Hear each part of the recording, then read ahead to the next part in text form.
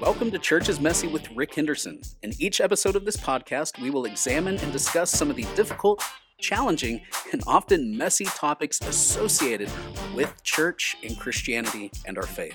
Whether you are curious, skeptical, and unsure about Jesus, or new to church, or maybe even a longtime devoted follower, this podcast is designed to bring the message of the gospel to the everyday messes of life.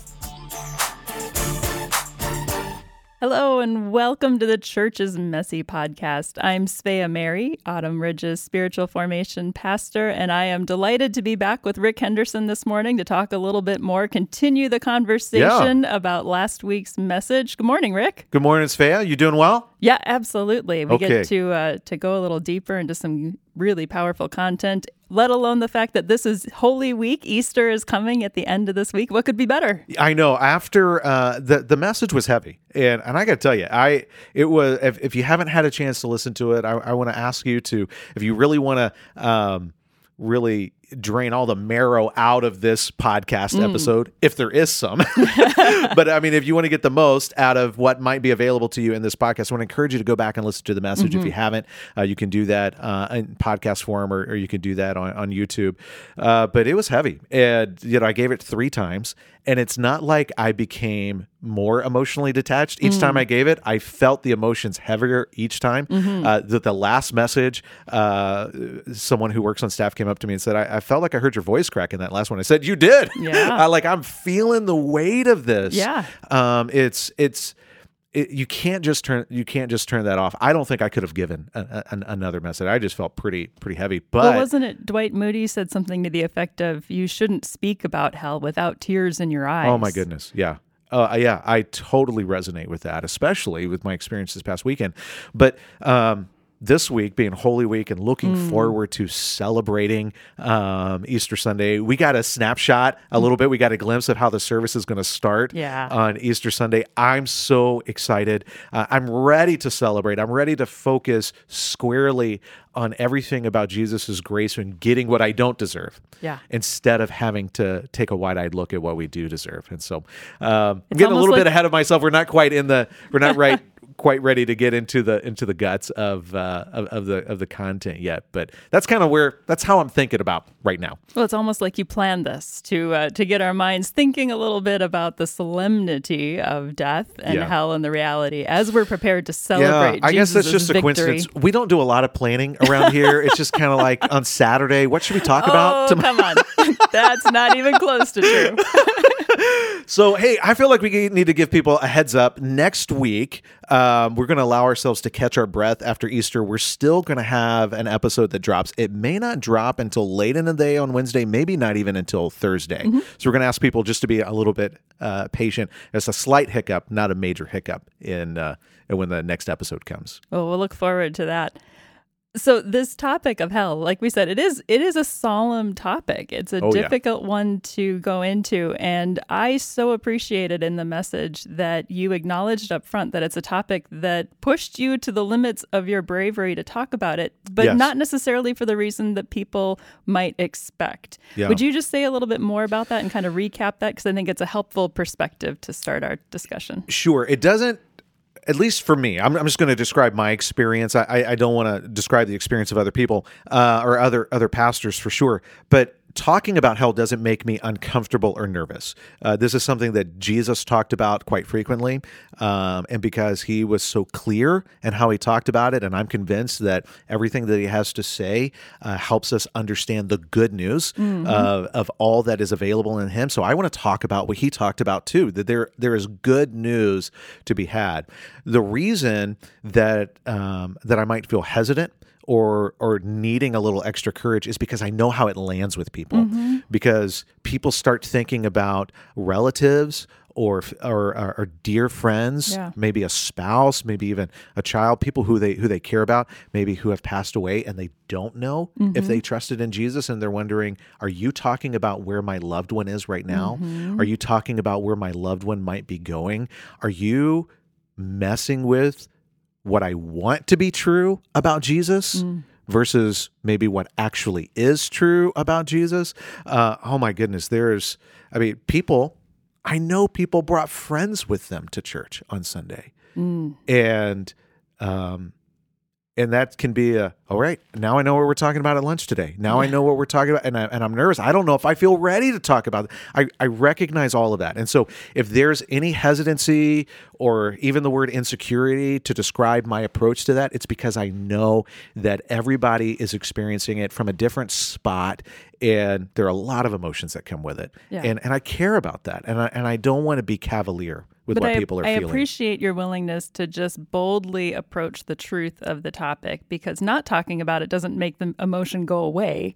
It just makes it a little bit more difficult to even know how to process it. So I'm glad that we're taking this opportunity to just discuss it, to talk about the truth of the subject, to talk about it as Jesus talked about it. Like you said, it's a topic that Jesus talked about frequently. Yeah. And there's a good reason for that.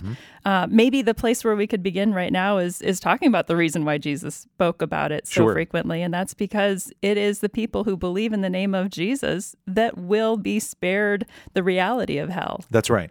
That's right. And so I want to kind of backtrack and try to do like a 30,000-foot view before we get into the weeds. And sounds good. Guys like Tim Keller obviously have been very helpful to me. I think C.S. Lewis is incredibly helpful. If you haven't read The Great Divorce, read The Great Divorce. I think that would be really helpful for folks. And remember, he's a flawed guy. The Great Divorce is not a book about marriage and the ending of a marriage, but that's right. That's right. Thank you you for that. Oh my goodness, I'm self-editing right now. Just getting back to the topic. One of the things that people who come to Autumn Ridge regularly, they'll hear me say from time to time, ultimate reality is ultimately about relationships. This is why we have to treat the concept of the Trinity is not as some negotiable abstract thing that Christians believe, but it's a fundamental part of what we believe, understanding who God is. God is eternally a community of persons. He is one in being, three in persons, and we're not going to really get into the weeds of that right now, but it's important to acknowledge. And we are made in his image. We are made to reflect what he is like, and we are made for him and to be with him. And God has been in community, in relationship, in friendship for all eternity. And we are made for community. We are made for relationship. We're made for friendship. And people who are in hell are people who have said, I do not want you. I want me. I don't want you. And they experience on a trajectory into infinity, as Tim Keller says, what it's like to be isolated, cut away from the source of life, cut away from any foundation for relationship or community or friendship. And Jesus does not want that for people. He wants life and joy and wholeness for people to the extent. And the way that I described it on Sunday is that he bathed himself in hell. He took on, for the joy set before him, as the writer of Hebrews says, for the joy set before him, he endured the cross, despising all the shame that came with it, taking on the full weight of God's wrath so that we could be forgiven, so that we could find life in him, so that we could be restored to true community and relationship and friendship for which we were designed. And Jesus' heart beats for you. He loves you. And he knows that you and I do not have a hope for life and joy and meaning apart from him. I appreciate you bringing that out, because I think one of the common objections to hell, and you touched on this a little bit, it's this feeling like it's just not fair. Sure. But what you're bringing out here is almost the opposite side of that coin of it's not fair what Jesus had to do, what he did for us, what he took on himself, so that we're actually not receiving what would be fair for us. That's right. And this subject matter really forces us to get honest with what do we think about our own sin? And I imagine some people might have said, Rick, the illustration you used of the Stanford rape case is unfair. How dare you equate my lifestyle to that of a rapist? Well, I can understand if someone felt offended by that. Certainly an emotional thing that you pointed to. Oh, yeah. Very effective. Yes. I mean, I don't think it's not easy to be casual in that moment. No. And I could tell people were leaning in. Where are we going with this? And this is the point. I'm not saying that you're as bad as a rapist or anything like that. Part of a biblical understanding of sin is we are all continually falling short of God's glory. And we are, by nature, this is just what comes naturally to us, hostile, resistant to, God and his goodness and his authority, the Apostle Paul said, we're enemies.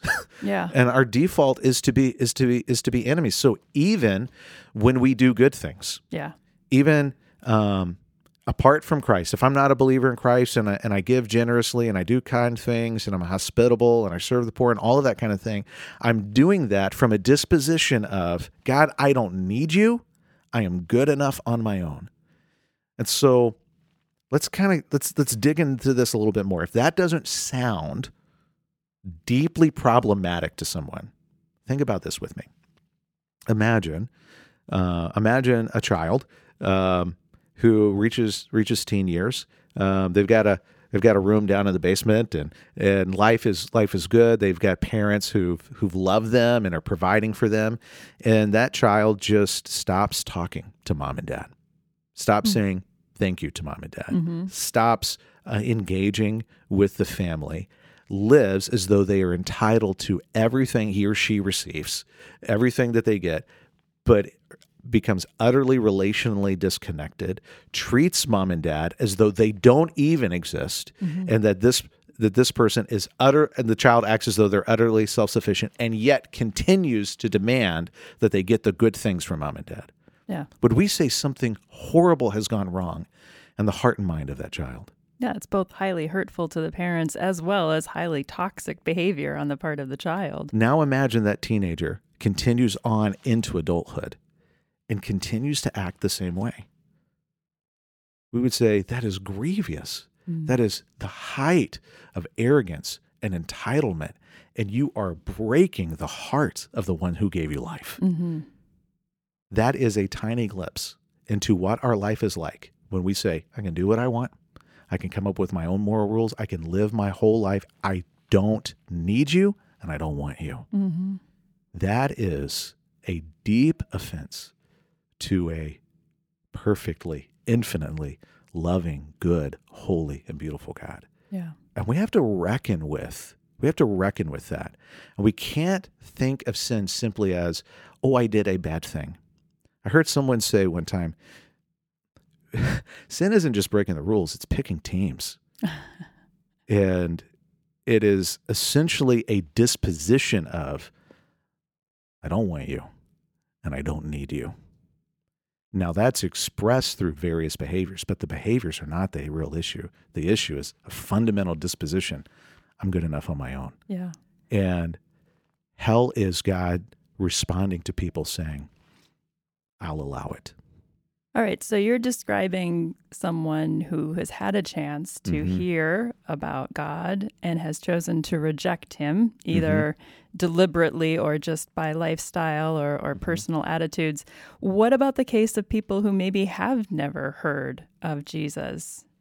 Is there hope for them? I know that's at the root of, that's a of good what question. some people call universalism, and this idea that that people who have never heard the name of Jesus may still have a chance by nature of not having ever deliberately rejected Jesus. How does that fit into It would be this? unfair to try and put the full weight of a biblical worldview into the brief time that we have in this podcast. So I'm going to allude to a few things. I'm just going to acknowledge them, and then we're going to dig into that a little bit more.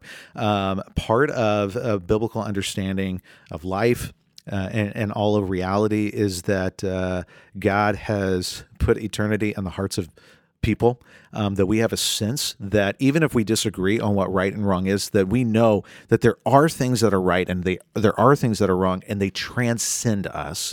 There are things about God that are communicated through the natural world, and that leads people up to a certain point. Sure. We all have enough that we are without excuse.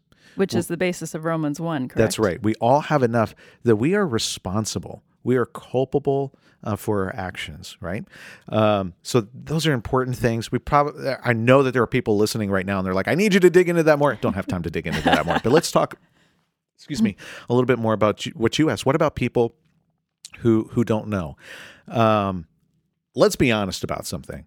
The Bible, I believe everything in the Bible is true. I don't believe everything that's true is in the Bible. Okay, say that again. Okay, I believe everything that's in the Bible is true. I trust that God's word, what we have, what you can read online, what you can go and buy from a bookstore, is without error in all that it intends to teach, right? I don't believe everything that is true is contained in the Bible. Okay, sure. Like I can't study geometry or medicine or accounting, Yep. right? In the Bible, I have to go to other sources. So there are things about life, and there are things about reality, there are things about decisions that God's made, and the way that He interacts with people and things He's going to do that He hasn't spelled out for me with clarity in His Word. There are just questions that are left unanswered, but the most important things are. This is why it's so fundamentally important to remember something that the Apostle Paul wrote to a young pastor that he was mentoring, that God's Word has everything you need for life and godliness. Everything that we need is there. And so what do we need? What do we need to know with this situation? What about people who haven't heard? Let's go back to Psalm 98. God is good and He is fair.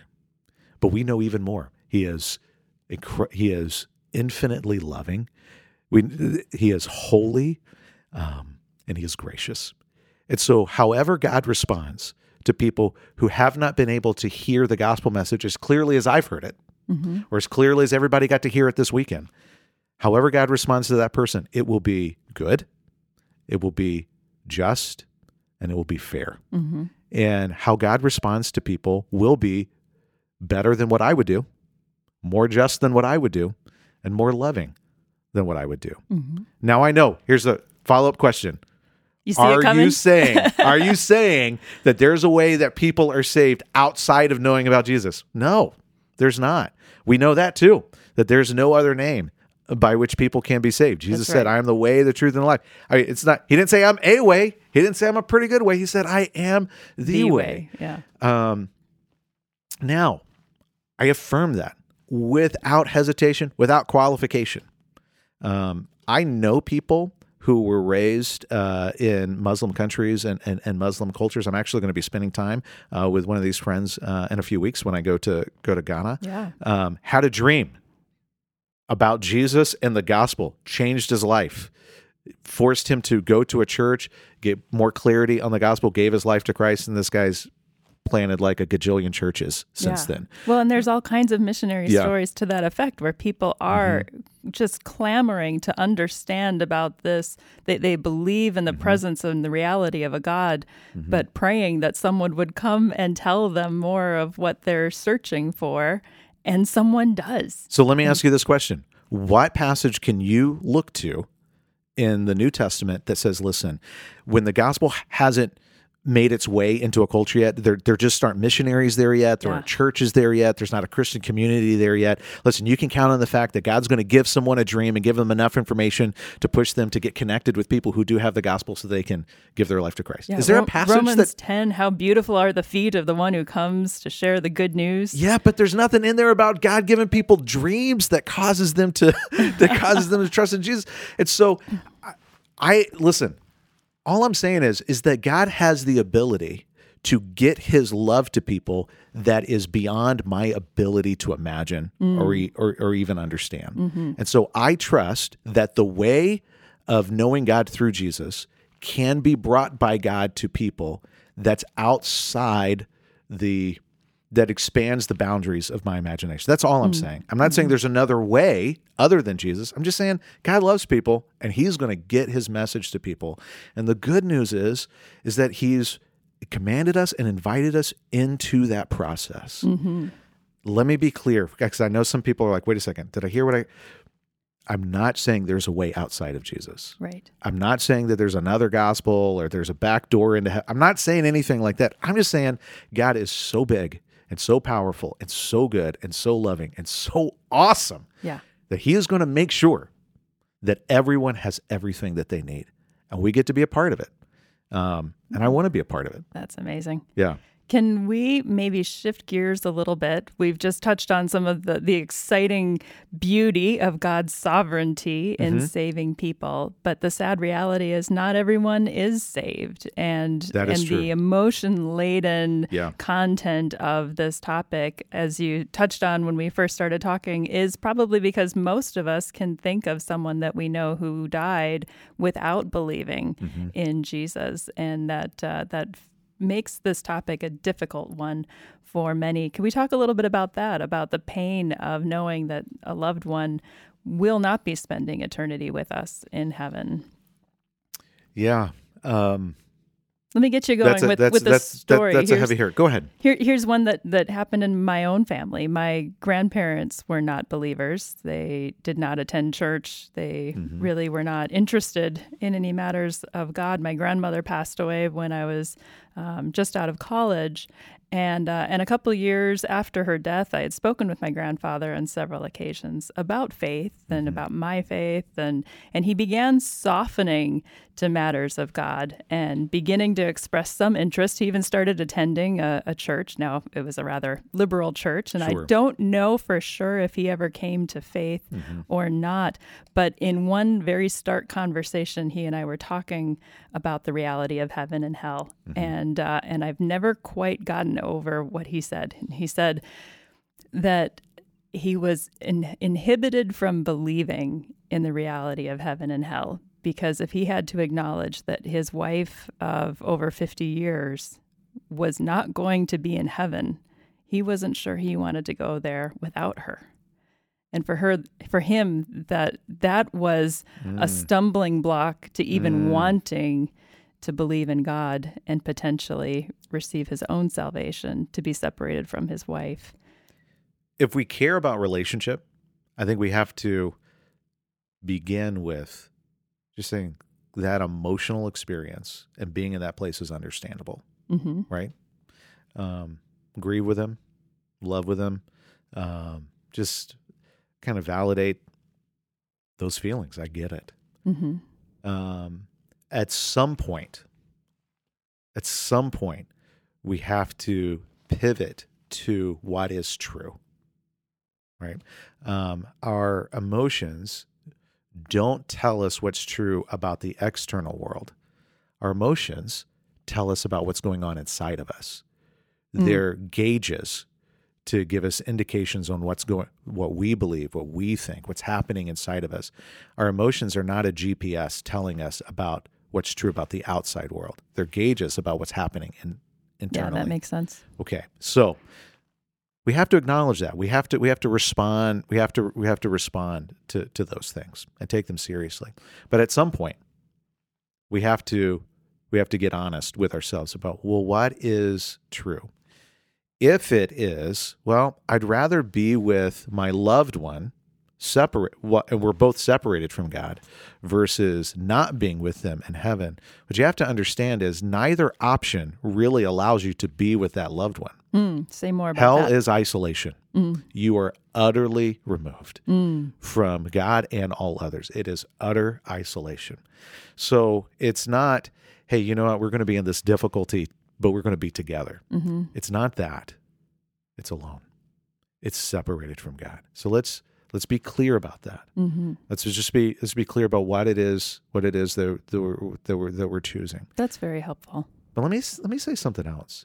I know a man, very similar story, and that's the thing that actually caused him to leave the religion that he grew up in and the country that he grew up in to become a follower of Jesus. So it's kind of like suffering. It causes some people to reject God. It causes other people to turn to God. Sure. All right. What we're talking about, they're important. They're relevant because it's your experience, but they're not indicators of truth. Sure. Right? How we respond to that one thing is important, but how we respond isn't an indicator of how we should respond. Yeah. It's simply this is how we respond to that same scenario. It causes some people to turn to Jesus, it causes some people to resist Jesus. So what do we do now? This is why we need truth. Truth is so incredibly important. Here's an aspect of truth. That person who you love, that person who loves you, who's on the other side of eternity, they know what's there.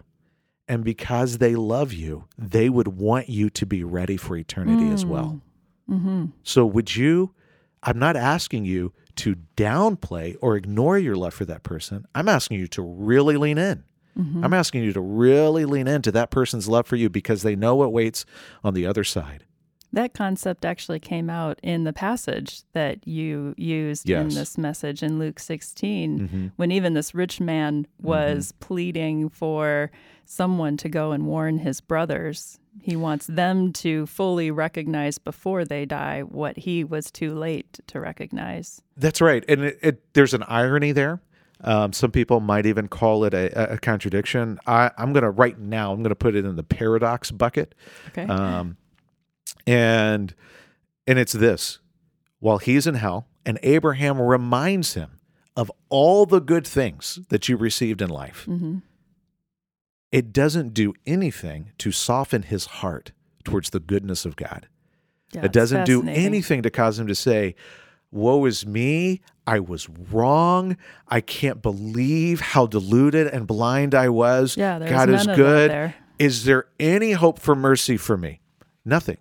He stays resolute in his defiance. And yet, there is still an affection and a desire for his brothers. No affection for God himself. Yeah.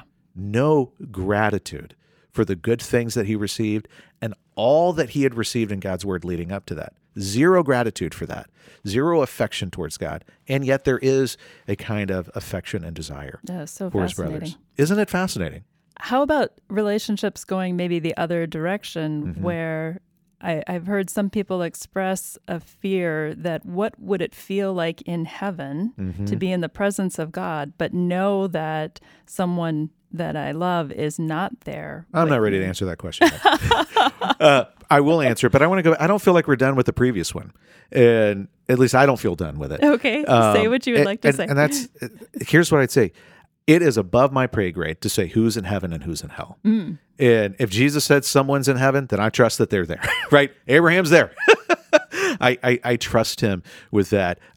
For a discussion another time, I think Nebuchadnezzar is there. But oh, that'd be fun. I can't wait to dig into that one. Yeah, based on Daniel 4, I think Nebuchadnezzar is there. Anyway, but that's a major rabbit trail. Let me just tamp that down. It's above my pay grade to say who is not in heaven. That's not for me to decide. I know how to get to heaven. I know how to be in God's presence. It is the door. It is the way of Jesus Christ. It is him and him alone. So if someone is in him, they are good. They are safe. They are secure in Christ. I'm not going to say who's out. That's for God to decide. If someone, I mean, we have enough to know if someone utterly rejects God, refuses to bend a knee to Jesus, refuses to trust in him, they're not in him. And they won't be with him for all eternity. But I don't know what was going on in someone's heart and mind. I don't know if God in his grace, I don't know if in his grace, in someone's last moment of clarity, before the final heartbeat, before the final thought, before the final breath, if there's another opportunity for them to say in that moment, in a sense, like the thief on the cross, will you remember me? Yeah. I just don't know. And I hold out hope. And I don't hold out that hope because there is a clear verse that says God meets people with this grace. I just know that God is incredibly good. And he's a whole lot more patient and kind than I am. And I don't know that your grandmother did not get that opportunity. I would never want to give someone a foundation to hope in that. Hope is in Christ and in his goodness and his kindness and his justice and his love and his grace that is clearly revealed in his life and taught in Scripture. I just don't know. So I'm not going to make any final pronouncements. That's God's job. That's not my job. My job is to proclaim the good news. And so I just don't know. None of us know. Yeah. That's between God and them. So let's encouraging. Let's just be hesitant. Let's just be humble with making pronouncements. And you know, if that person loved you and they know what waits on the other side, they would want you to be ready because they love you. They want you to choose what's best and true. They want you to have life. Thank you for that. I appreciate that You perspective and that reminder. And that is a good thing to keep at the forefront of our mind as we are thinking about matters as weighty as the Sure. afterlife that we can't possibly know, and we can't begin to put ourselves in the position of thinking that we can understand things that only God can understand. Can we talk to, real quick before we go to your next question, can we talk to the college version of me? I'd love to hear this. The college version of me would have said, I was a theology major, and man, I knew a whole lot more back then than I do now. I should go back and ask me Isn't for it advice. sad how it works that way? The college version of me would say, sounds like you're downplaying the reality of sin and God's right to judge people. No, not at all. Sin is a huge deal. Tried to be very clear about that. This is why we're talking about hell in the first place. God owes me nothing. He owes me nothing. He doesn't owe any of us anything. But the college version of me, the not yet appreciating the gentleness and the graciousness and the kindness of Jesus, that version of me probably liked the idea of other people getting what they deserve a little too much, and not realizing that I wasn't getting what I deserved, and underappreciating that a little too much. And certainly, God doesn't owe us anything. He has the right, and it is good for him to hold us accountable. And sometimes I just sense this. Sometimes I sense this, that there are some of us who are like, well, I love grace and I want to celebrate grace and I'm glad I've got grace. But if God really goes out of his way to make it really easy for that person, even though they don't deserve it, I'm kind of disappointed in that. That was the attitude of the older brother and the prodigal son. Sure it was. In that parable. I don't want to be the older brother. Yeah. And I used to be the older brother. And sometimes I see the older brother in me and I just want that older brother to be gone. I want him to be crucified with Christ. And I want to be more like Jesus and less like the older brother. I hope it is that when we are in heaven, that we are so overwhelmed with the incredible fortune that we've been given to be in God's presence. Oh, yeah. That those kinds of thoughts and feelings will just melt away. Yeah. That we'll be so aware of our own undeserving nature of what God has given us that it won't be in our thought in the sense of what is just or did someone else get what they deserved? Sure. But we'll just be overwhelmed with the beauty of God's love and graciousness towards us. It's going to be full of delight and joy. I know that there's going to be tears. Revelation talks about him wiping our tears away. There will be a time that all grieving ends and joy never will. Joy will never end, but all grieving will. Totally different topic. We didn't even answer that question. I think we've touched on enough that gives us some thoughts on that. Let's move forward a little bit. We have a number of people in our congregation who come to us from a variety of church backgrounds. I love that about our church. I do too. I love that. Adds a definite richness to the kinds of conversations that we can have and the way we can work through different things. But in one of the conversations I had with someone in the lobby this past weekend, they were asking for a little bit more clarity on the concept of purgatory. And if people came to us from a Catholic background in particular, that's probably something that they were wondering about. Sure, I can understand that. And I don't feel comfortable kind of getting into the origins of that perspective. It's a part of Catholic tradition and Catholic doctrine and teaching. You're not going to find it in the New Testament. You're not going to find it in the Old Testament. We are doing our best. Obviously, the things that I teach, I think I'm right about. If I thought that I was wrong, I'd repent and change. At least I hope that. I'm glad to hear you say that. At least I hope that I would. And if I'm wrong on something, man, and I could be, I really want to know, and I really want to make it right. But our intent is to teach the Bible and to stand on it and to not add to it. And the idea of purgatory is something that was added many years later, and we just don't believe that that's something that is taught in God's Word. And so it's not. And let me be really clear, just for the sake of clarity, not trying to be offensive, but just want to be really clear. We're not saying maybe it's there and God's Word's just not clear about it. We're saying it is not a reality. It is not a part of what anyone experiences. It is appointed man once to die, and then the judgment.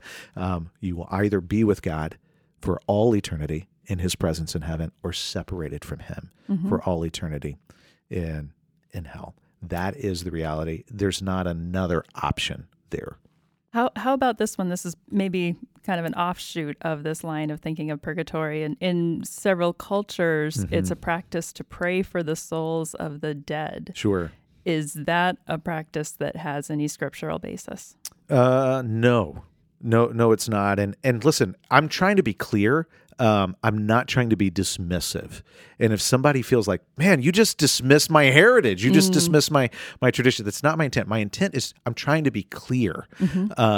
But if you are, and I was talking to somebody this weekend right after the message, they're bringing their different faith tradition understanding. And what we talked about was, okay, so now this is what that tradition says. This is what we're teaching. We're doing our best to teach God's word with fidelity and with accuracy. And so now you're at a point, what authority do you trust? And we're not, everything that we do at Autumn Ridge really is an invitation. It's not an expectation. I'm not trying to impose on you. So now you're in a position of which authority are you going to trust? If you're listening to me talk about purgatory and you're like, I don't know that I'm ready to drop the idea of purgatory. Well, the ball's in your court. Now the time is to study. Where does that come from? You owe it to you to know where your ideas come from. If they're rooted in something other than God's word, you have to decide, are you willing to trust that more than you trust God's word? So I'm not trying to be dismissive. I'm trying to be clear, and I'm inviting you into what might be a longer and perhaps a rigorous process, but you are worth it. Don't dismiss it. Don't be casual about it. You and your life and your eternity are worth it. So dig in. Before we run out of time completely, there's one more question that I've been wanting to ask you since I've heard these messages preached over and over and over again this past weekend. You had to sit through it like 4 times. I got it 4 times. We do. But people don't know. I preach it to the staff on Thursday. And which is awesome. You guys give me feedback. And people should understand when you give that run through to the staff, it's not just so you can practice in front of us. You open yourself up to some rather brutal and sometimes very direct feedback. Everybody who speaks in a weekend service does that. And we literally pass out hard hats. we have like construction hard hats that you bring because, falling egos all over the place when you're doing that. And you guys will say, hey, that's not clear. I need more clarity on that. Or don't tell that joke. Yeah. The hard hats do offer a very good perspective and frame of mind to be in when you're in that position. So we do appreciate you doing that. But anyway, you had to sit through it 4 times, and I appreciate that. Well, I wouldn't even say had to sit through. I thought it was an outstanding message on a very difficult topic. But the way that you ended this message with a rather radioactive question, and just in case anyone doesn't remember that, you asked us, are there people in hell more committed to sharing the gospel than some people who are on their way to heaven? Yeah. And you drew this out of the Luke 16 passage with the comment of this rich man who was expressing concern for his brothers. It's a hard question to wrestle with. And then when you pushed us that much further to examine our own hearts and to be honest with ourselves about the last time that we were involved in bringing someone to faith. Yeah. That was a powerful moment. Yeah. The question was, when was the last time you played a role in leading someone to know and follow Jesus? And we just let it hang there for a while. That was by design. Because I want people to think, when was the last time? And then the follow-up to that is, if you can't remember, if you're struggling to answer, is it possible? And again, let me just reiterate now, this is not a shaming question. I don't want anybody to feel shame. It's okay to feel conviction. It's okay to say, you know what? There's some things that I'm wrong about, and I want to be aligned with the truth. That's a gift. And there's actually joy in conviction because it's a sign that God loves you enough and his spirit is active in your life, wooing you to align with his word and with the truth. Absolutely. He disciplines those he loves. That's right. So no shame here. No shame. But the question is, from a place of gentleness, are you living your life as though maybe hell isn't real? Yeah. And it's a hard question, and I would love to hear you say a little bit more about practically speaking. Sure. What does that look like? So for all of us who did feel convicted in that moment, and we think, okay, I need to do something about that and live my life with the reality of hell, not as something that I want to tamp down and pretend like isn't true, but is there. What does that look like? Yeah, this is a good question, and this is probably deserving of a whole other episode, maybe even a whole message series. Because if you come from a church background like I did, it's easy to go to, well, it sounds like either I need to be a pastor or missionary or start imposing conversations on people, whether they want to listen and talk or not. Well, that's not it. The question is crafted intentionally. When was the last time you played a role? Yeah. And there's a lot of ways to play a role. Not everybody gets to be the person who is there with someone in the moment when they say, no, I trust in Jesus and I want to give him my life. But we can all play a role. And I don't want to make this so abstract that it becomes meaningless. The role needs to be meaningful. The role, praying for people who you know don't know Jesus. Yeah. And let's start there. That's I very got people important. that I pray for. Inviting those people to come with you to church. I'm convinced that people share what they love with who they love.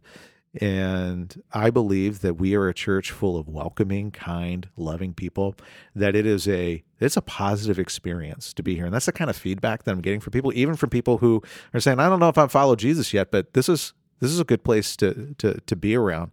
I hang around with a group of guys on Tuesday nights who rave about what their experience is like here. Wonderful. And so invite your friend to come with you, and then say, I'd love to hear more. I'd love to hear what your response is. I just listen to them. Just pray for them, invite them, share directly and explicitly when you have the opportunity to. Give the reason for the hope that you That's have. right. I grew up in a culture where you just tell people whether they want to listen or not. Okay. But you know what? If people aren't listening, then what am I doing? I haven't really accomplished anything other than making myself feel a little bit more virtuous. Yeah, and maybe frustrating them. Oh, my goodness. Yeah, and probably making it harder for them to listen the next time. True. So one of the ways that you know that people are listening and that they want to talk is they ask questions. And I want to live my life in a way that inspires curiosity. And there are times that I quote scripture, but I don't actually necessarily say that I'm quoting scripture. I remember one time sitting with some friends and we're talking and going back and forth, and we were sharing about some family hurts that we had, and they were expressing how they were responding to that. And I just said, I'm trying to live with forgiveness. I read somewhere that it's better to forgive. And so I want to live my life free of bitterness. And they said, all right, I need to hear a little bit more about that. Right. And I could have quoted a scripture to them, or could have said, Jesus says, but if I did that, a wall would have gone up. But you know what happened? They were actually hearing the word of God without realizing they were hearing the word of God. The truth of his word spoke through it. And it opened the door for me to give where that came from and to talk about that it's based on what I've learned from Christ and his word. Well, and in doing it that way, it's not manipulative. You're just letting the truth of that shine through you, and you're demonstrating how it impacted you in your life. Now, let me risk sounding like a weirdo. There are times I'm driving around town. There are times that I'm in the grocery store, and I pause and I look around, and I'm just wondering how many of these people know Christ. If Jesus called time on history today, and this is when he returned, or if for some reason they didn't make it home from wherever they were, what would their eternity be? And I've resolved to spend the rest of my life doing the best that I can to make that message clear so that they have every opportunity available to them to be able to respond to Jesus. It grips me. It's why I do what I do. It's why I live where I live. I don't want to live in a place where the gospel isn't needed, or it's kind of oversaturated. This is an internationally important city. As weird as it may be, surrounded by cornfields. This is an internationally important city. We have all kinds of people coming in and going out out of this city. This is a city that has the opportunity to have significant impact on the kingdom. This is why I am here. It's one of the reasons that I fell in love with Autumn Ridge. The weekend that I candidated, and we talked about at the very end of the big Q&A, why here, why this church, why now? This is it. Mm-hmm. We have a tremendous opportunity. God has placed us here, and God has given this church a tremendous track record, tremendous influence in a city with influence, and I want to seize it, right? And so if you're just struggling, if you're listening to me right now and you're struggling to know how to engage with this, just start with this. Just pray for people that you care about. And if you say, I don't know people, I don't have any friends, I don't know anybody who's not a believer, you need to expand your circle, right? Yeah. So start with this. God, help me to meet people. And I want you to put on a smile, and I want you to go and just try and connect with people. Mm-hmm. And put yourself in environments where you have the opportunity to meet people and listen to them, pray for them, be a tremendous friend, and earn their trust and earn the right to be able to talk about what's revolutionized your life. Well, I think let's end it there, Rick. This has been a really helpful conversation. I think it's been an encouraging conversation. It's been more upbeat than I even imagined that it would be. Good. As we came down to talk about the reality of hell. This has been a delight to the day, and I hope it blesses all of the people listening as well with some encouragement and some inspiration surrounding a very powerful topic. Well, I'm going to end with this. If you are within driving distance of Autumn Ridge, we want you to join us for Good Friday. We have 2 services. We want to see you on Easter. We've got 3 services available for you. If you don't live within driving distance of Autumn Ridge, find a church and go celebrate this Easter Sunday. And we'll see you next week. Thanks, Rick. Thank you for listening to Church is Messy with Rick Henderson. Church is Messy is a registered trademark of Rick Henderson, and this podcast is produced by Robert Nash. Our sound engineer is Josiah Novinger. Our theme song is Bring It. Follow us on Instagram at ARC_ROCH. Email us with any questions you might have or topics you would like explored in future episodes at churchismessy@autumnridgechurch.org. For more information on Autumn Ridge Church in Rochester, Minnesota, please visit us online at autumnridge.church. Thank you for listening.